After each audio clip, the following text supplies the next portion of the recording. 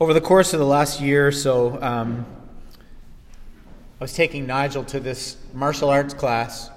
And when they would get the kids to stretch at the beginning of the class, they would say, "Okay, kids, find first position." Does everybody know what first position is? And the kids would say yes. And they'd say, "What is it?" While they're stretching. And they would say, "Zero tension."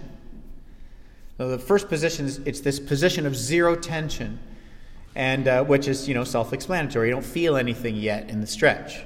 And so all the kids would kind of go down and get into zero, whatever for them was zero tension. And there's this one little guy every time that would just plop down and go, bloop, and do the full splits. And they would be like, "Easy there, Jackie Chan," like zero tension. And he'd be like, "Oh, I don't feel anything. I'm completely fine." And wow, incredible. When you're made out of rubber and magic, the things they're able to do. But that wasn't zero tension for everybody else. That was incredible. And when we approach the scriptures and we talk about Christian growth and maturity and spiritual maturity, and we think about growing as believers, sometimes we get this idea, at least I've had it many times in my life as a believer, that when you mature spiritually, you kind of live life at zero tension. Kind of have zero tension with your sin. You're just like, "Oh man, I used to have all these struggles and things, but boy, I've just really grown and poof, I'm just living at zero tension." Our text today is Romans chapter 7. And if you're familiar with Romans chapter 7, Romans chapter 7 reads like a tell-all chapter by the Apostle Paul, who is a tremendously mature believer, who preaches the cross, believes in the resurrection, believes in the grace of Christ as much as anyone, perhaps arguably more than anyone. I mean, this is a guy who is a mature believer, and he is absolutely not, in Romans chapter 7, conveying a mature life of a believer looking like living at zero tension. In fact, while he is fully convinced and enjoying the great rest and the fact that God's grace has removed sin's hold on him, his experience is that he's actively fighting against sin that's trying to wage war inside him. So Christian maturity doesn't look like becoming so spiritual that you relate to sin with zero tension. It looks like refusing to live with your sin, and that spiritual growth actually involves tension. So we're going to read the whole chapter this morning, and we're going to unpack this together. Romans chapter 7, starting in verse 1.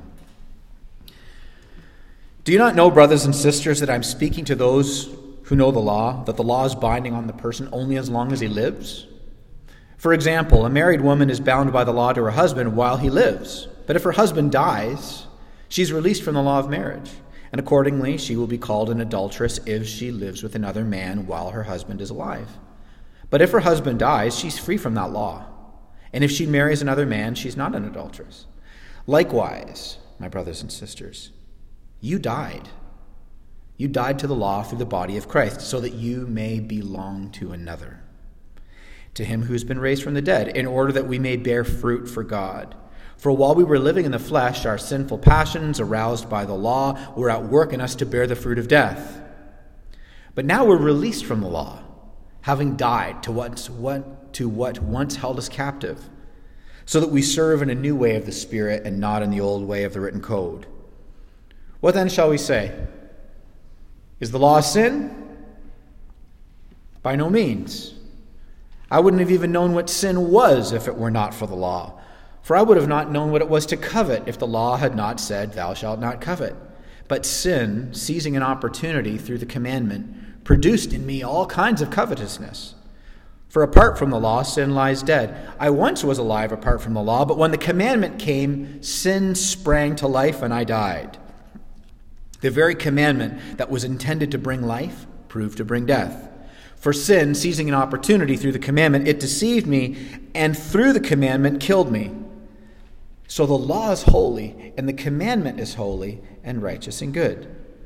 Did that which is good then bring death to me? By no means. It was sin. It was sin producing death in me through what was good, in order that sin might be shown to be a sin, and through the commandment of sin might become sinful beyond measure. For we know that the law is spiritual, but I am unspiritual, sold as a slave under sin. For I do not understand my own actions. I don't do what I want. I do the very thing that I hate. And now if I do what I don't want to do, then I agree that the law is good. So now it's no longer I who do it, but sin who dwells in me. For I know that nothing good dwells in me, and that is my sinful nature. For I have the desire to do what's right, but not the ability to carry it out. For I do not do the good thing that I want. I keep doing the evil that I don't want. Now, if I do what I don't want to do, it's no longer I who do it, but sin who dwells in me. So I find this law at work. Even though I want to do what's right, evil's right there with me. For I delight in the law of God in my inner being, but I see another law at work in me, waging war against me in my mind, and making me captive to the law of sin that dwells in me. Wretched man that I am, who will deliver me from this body that's subject to death? Thanks be to God, who delivers me through Jesus Christ our Lord. So then I myself serve the law of God with my mind, but my sinful nature serves the law of sin. This is God's word. Now, the first 7 chapters, or 6 chapters kind of leading up to this point, we see this huge civil war going on inside Paul. Paul's really unpacking the problem of us not wanting to glorify God. And as he unpacks it through Romans chapters 1 and 2 and 3, we realize that we turn to puny gods, and we're created, as created beings to worship. And so we're not really choosing whether or not we worship. We're only choosing what we worship. And so if at the core of our identity, our satisfaction is hinging on something that we've made a god, then everything gets distorted. And that's what's leading up to the point where he talks about the grace of Christ coming, Jesus being the second Adam, that we are now dead to sin. And you see that kind of unpacking in chapters 5 and 6. But what Paul's kind of getting at leading up to verse 7, which is why he's saying that, I'm dead to sin, but I'm still waging war with my sin, is that before we wanted to glorify God, we were driven around by our lusts. And in the Greek, lust is not simply sexual, though it includes that, but it's an inordinate desire. It's a pervasive, chronic desire to either obtain a little god or hang on to a little god, and somehow the reason why we're being driven by this inordinate desire is because life, the way life is, something's either blocking it or threatening to take it away. So we're kind of constantly driven by this lust. And so when we get to chapter 7 here, after Paul's been unpacking this problem, we've got a glory problem, we've got this ornate we've got these chronic desires kind of driving our lives, and not even necessarily for bad things, which is the way most people think about Christian faith and sin, as they think about bad things. For example, if you're here this morning and you're considering Christian faith and you're in a journey and you're wondering about these things, maybe what you're thinking is, this is exactly what I think about Christian faith, is everybody's waking up every day and they're freaking out like, don't do bad things. That's only really part of what kind of Bible talks about sin. I mean, of course we can do bad things, but actually much of what the Bible has to say about sin is actually loving good things in the wrong way, taking good things and elevating them to be ultimate things and turning them into little mini messiahs. So when we get here to chapter 7, Paul's already established that sin doesn't rule over him, but it is waging war inside him. And that's true for you and I. That's why we don't live life at zero tension. That's why we have to go to our friends and say, listen, can you forgive me? I'm really sorry for that. That's why when we're at work, we got to sit down with our colleagues at times and say, listen, I didn't handle that well. That's why we have with our spouses and our children. That's why the Christian life is a life of repentance, is because we just don't live life at zero tension. We don't come to faith in Christ, and even though the scripture says we're dead to sin, not have any tension with our sin. So there's 3 things I want to unpack from this text this morning that I think Paul gives us that are really helpful. The first thing is the exposing power of God's law. The second thing is relating to sin with a new identity. And the third thing is the expulsive power of a new affection. The first thing let's look at, the exposing power of God's law. When you look at verses 7 through 9, you see that the purpose of God's law is to define sin for us and reveal the sin that's in us. And actually, when God's law comes, when God's word comes, it actually aggravates and stirs up what's already in there. Actually, in verse 9, Paul says, his sin sprang to life. What's he talking about? He's saying, once the command is there, don't do this, The law inflames the desire, and all of a sudden now you want to do it. It's the classic don't touch the wet paint thing. We do it all the time. You walk by, do not touch wet paint. Well, let me just see. Oh, it is. Right? We do. The law inflames. It just does. And so Paul kind of gives us this. He actually says at one point in verse 9, there was a time when I lived apart from God's law. And when he says he's alive apart from the law, you do your history and you realize Paul was raised as a devout Jewish boy and was eventually was a Pharisee. So there was never really a time when he was apart from God's law. But what he means by being alive apart from God's law until the commandment kills him is he's like on externals. He's like, oh, I'm alive. I'm checking all the boxes. And all of a sudden the 10th commandment shows up and says, don't covet. And it comes out of the category of the externals, and it speaks to something that reveals to him the internals. And he recognizes that externally he can be a relatively good person, but internally he can only ever be a sinner. And the law killed him. So that when he says he's alive apart from the law, he's saying you have to be ignorant of the law to actually think you're keeping it. And so there's this exposing power in God's law. That's why he says when he gets to the 10th commandment of coveting, it killed him. You can read through the 10 commandments. We've been going through them during our time of confession. And if you read them as externals, then you can quickly conclude, oh, hey, I'm doing pretty good. I haven't killed anybody. I didn't commit adultery this week. I think I'm fine. But the 10 commandments are not simply 10 external rules to be kept. They're actually 10 commands that comprehensively cover all of the motivation of the human heart. Which is why when Jesus says, you heard it said, don't murder, and I'm saying, if you hate your brother, it's the same thing. Because Jesus takes it out of the realm of the external and into the realm of the dark, unevangelized corners of our hearts and says, actually, wait a second, the law is exposing something here. So that's what Paul's getting at when he says that he saw that with the coveting. Coveting is, and all of us do this at times, coveting is an insatiable longing for more than what you have. Right? You can have an insatiable longing for more physical beauty or health or physical strength than you have, or more success than you have, or acceptance, or wealth, or material things. Right? Or you can covet respect and accolades and letters after your name and having your peers and colleagues bask in the grandness of your wisdom. You can covet these things. And the reason we know that it's coveting is that coveting isn't simply wanting something. Coveting is so chronic that even when you get it, you're still not satisfied. It's looking to something other than God, making it your functional God in the hopes that it's going to quench your thirsty soul as if it was God. And Paul saw that in himself, and he goes, it killed me. I can't keep the law. The law is exposing something that's here.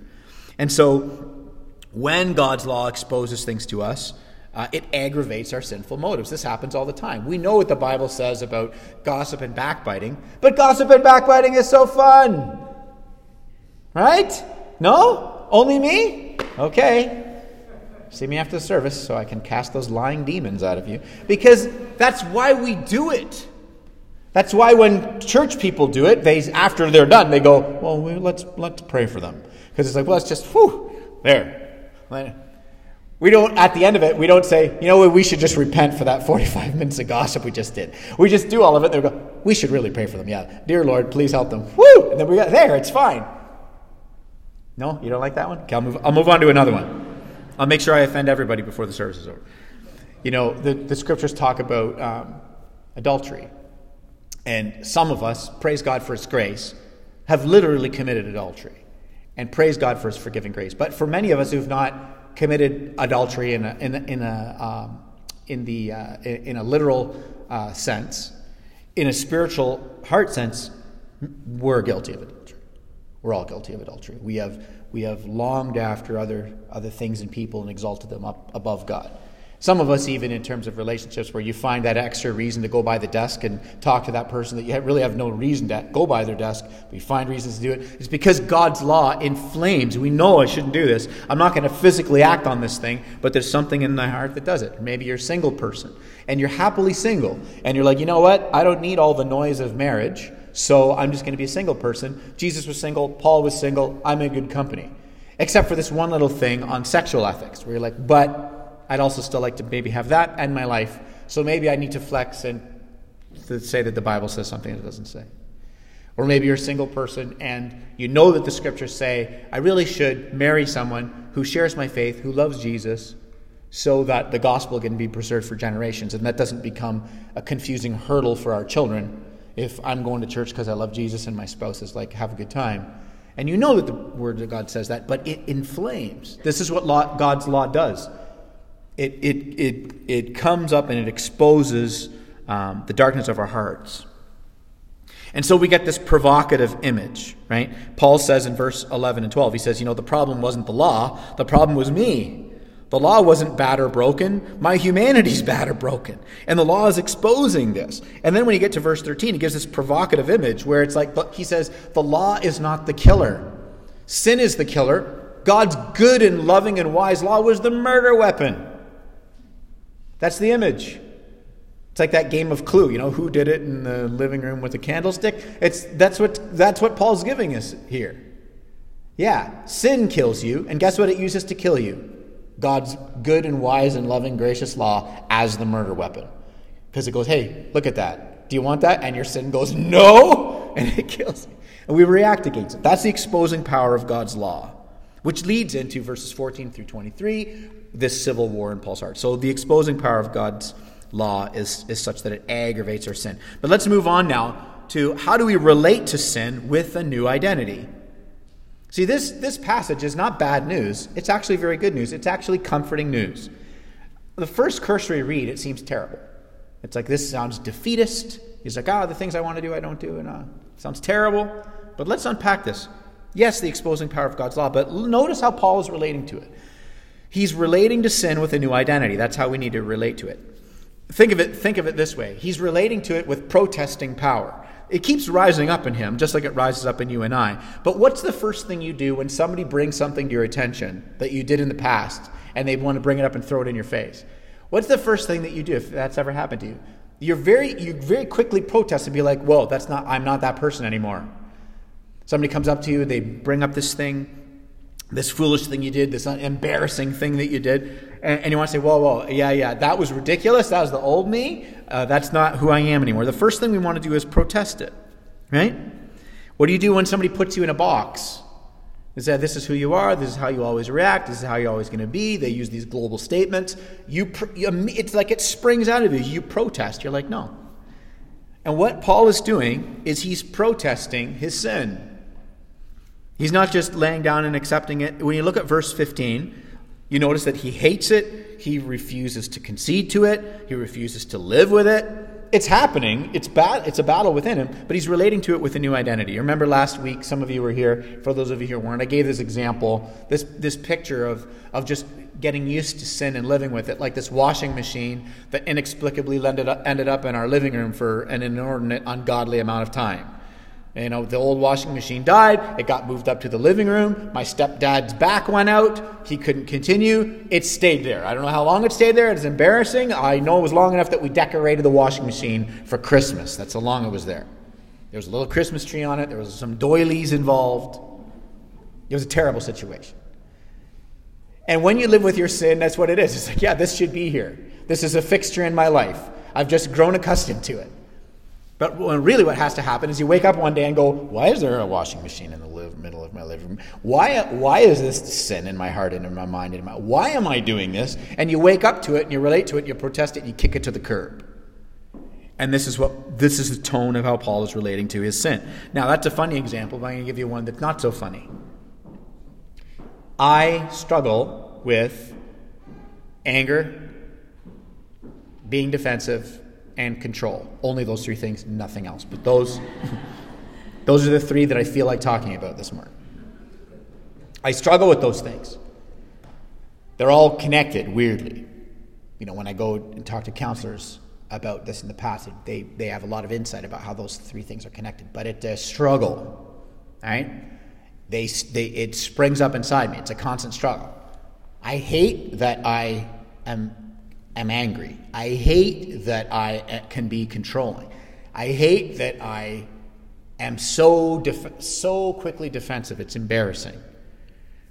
But that's a part of my old sin nature and a host of hurt and wounds and everything else that we've all been there. But it causes me to do it. But here's the thing. I need to relate to that with a new identity. I can't just say to my wife and children, my dad was born outside of Naples. I'm going to yell. Get over it. My dad was is a Senna. He told me that the city he grew up in, outside of it, it's the kind of place where the kids would translate from Italian into English just so they could curse at you. That's the kind of place it was. So I'm going to yell. Just get over it. No, I can't just say, I've got hurt and pain in my past, and I'm Italian, and I'm going to be angry, and I'm going to yell, and my wife and children have to just deal with it. I have to relate to that with a new identity. And so my question is, what about you? What is the sin? What are the things that chronically come up in your heart and in your mind that you've decorated like a ridiculous washing machine that shouldn't be there in the middle of your soul? You've decided that it's normal, and it's not. And by God's radical grace, you're already forgiven of it. And so, from that place of freedom, now how do you relate to it with a new identity, as Paul did? When you look at the text, he gives us something else here. When you look at verse 20, there's a bold separation. He's like, sin did it, not me. And that sounds a little bit like saying the devil didn't do it, and he's like not taking responsibility. That's not at all what's going on here. What he's doing is, this is not a green light to not take responsibility for our sin. This is a call to refuse to attach our identity to our sin. See, notice the huge separation in the text. Paul's like, that is not who I am now.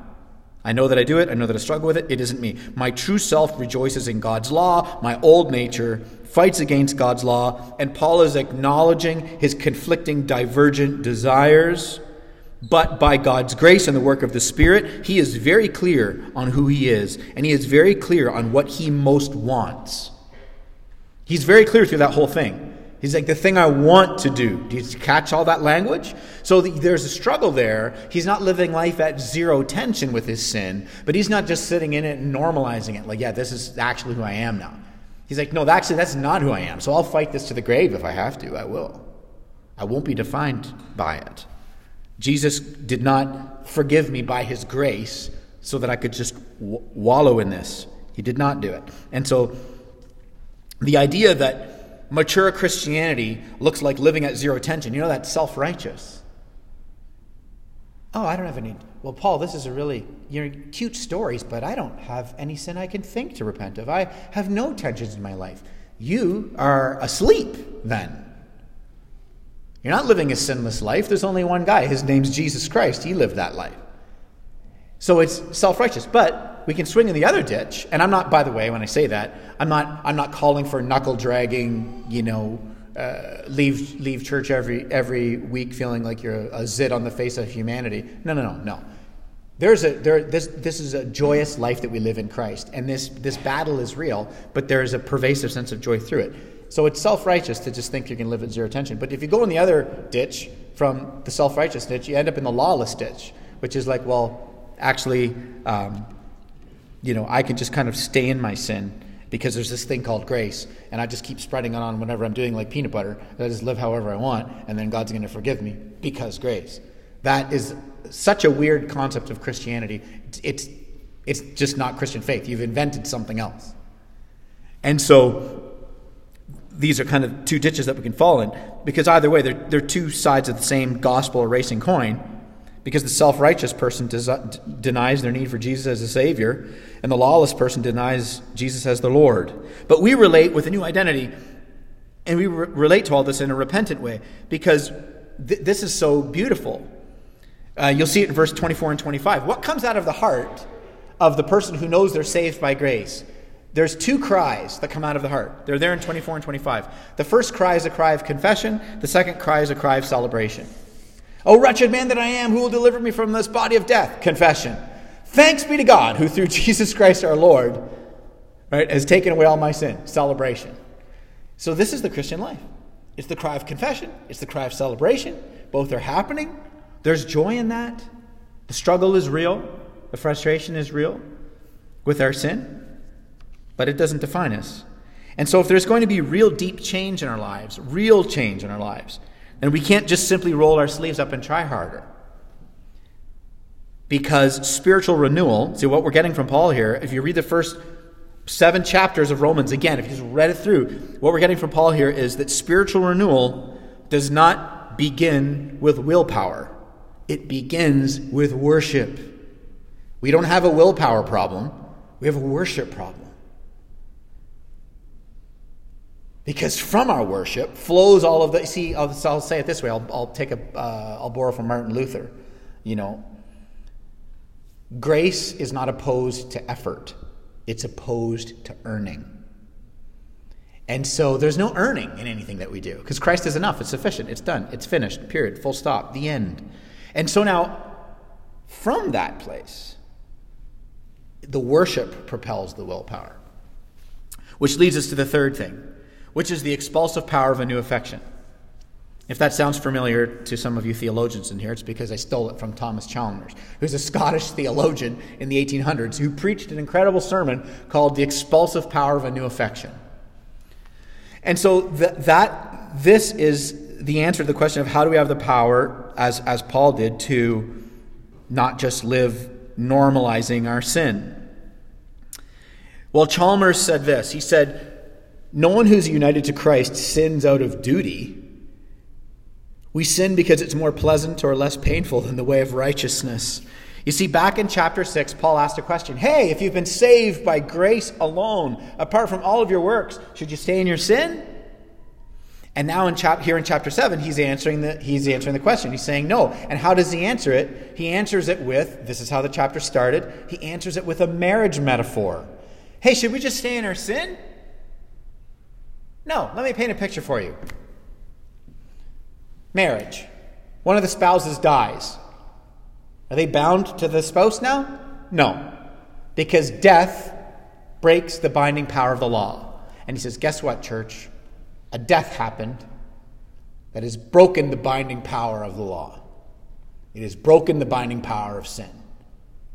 You were married to your sin. You had full allegiance and full union. You were united with your old nature. But now Christ died, and you, through your baptism, you died with him too. And guess what that means? You're free to remarry. Yay! That's what the metaphor is. It's a remarriage. It's a reunion. It's the power of a new union.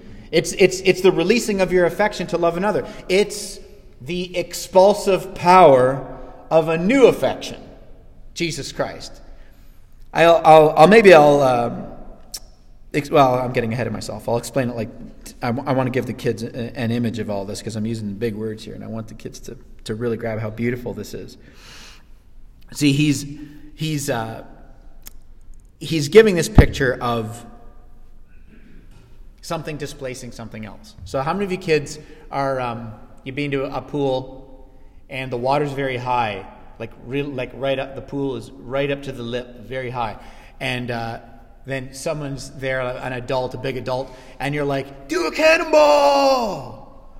And so that adult's like, yeah, I'll do a cannonball, because they see the kids are like, cannonball, cannonball. And that adult jumps on the diving board and goes,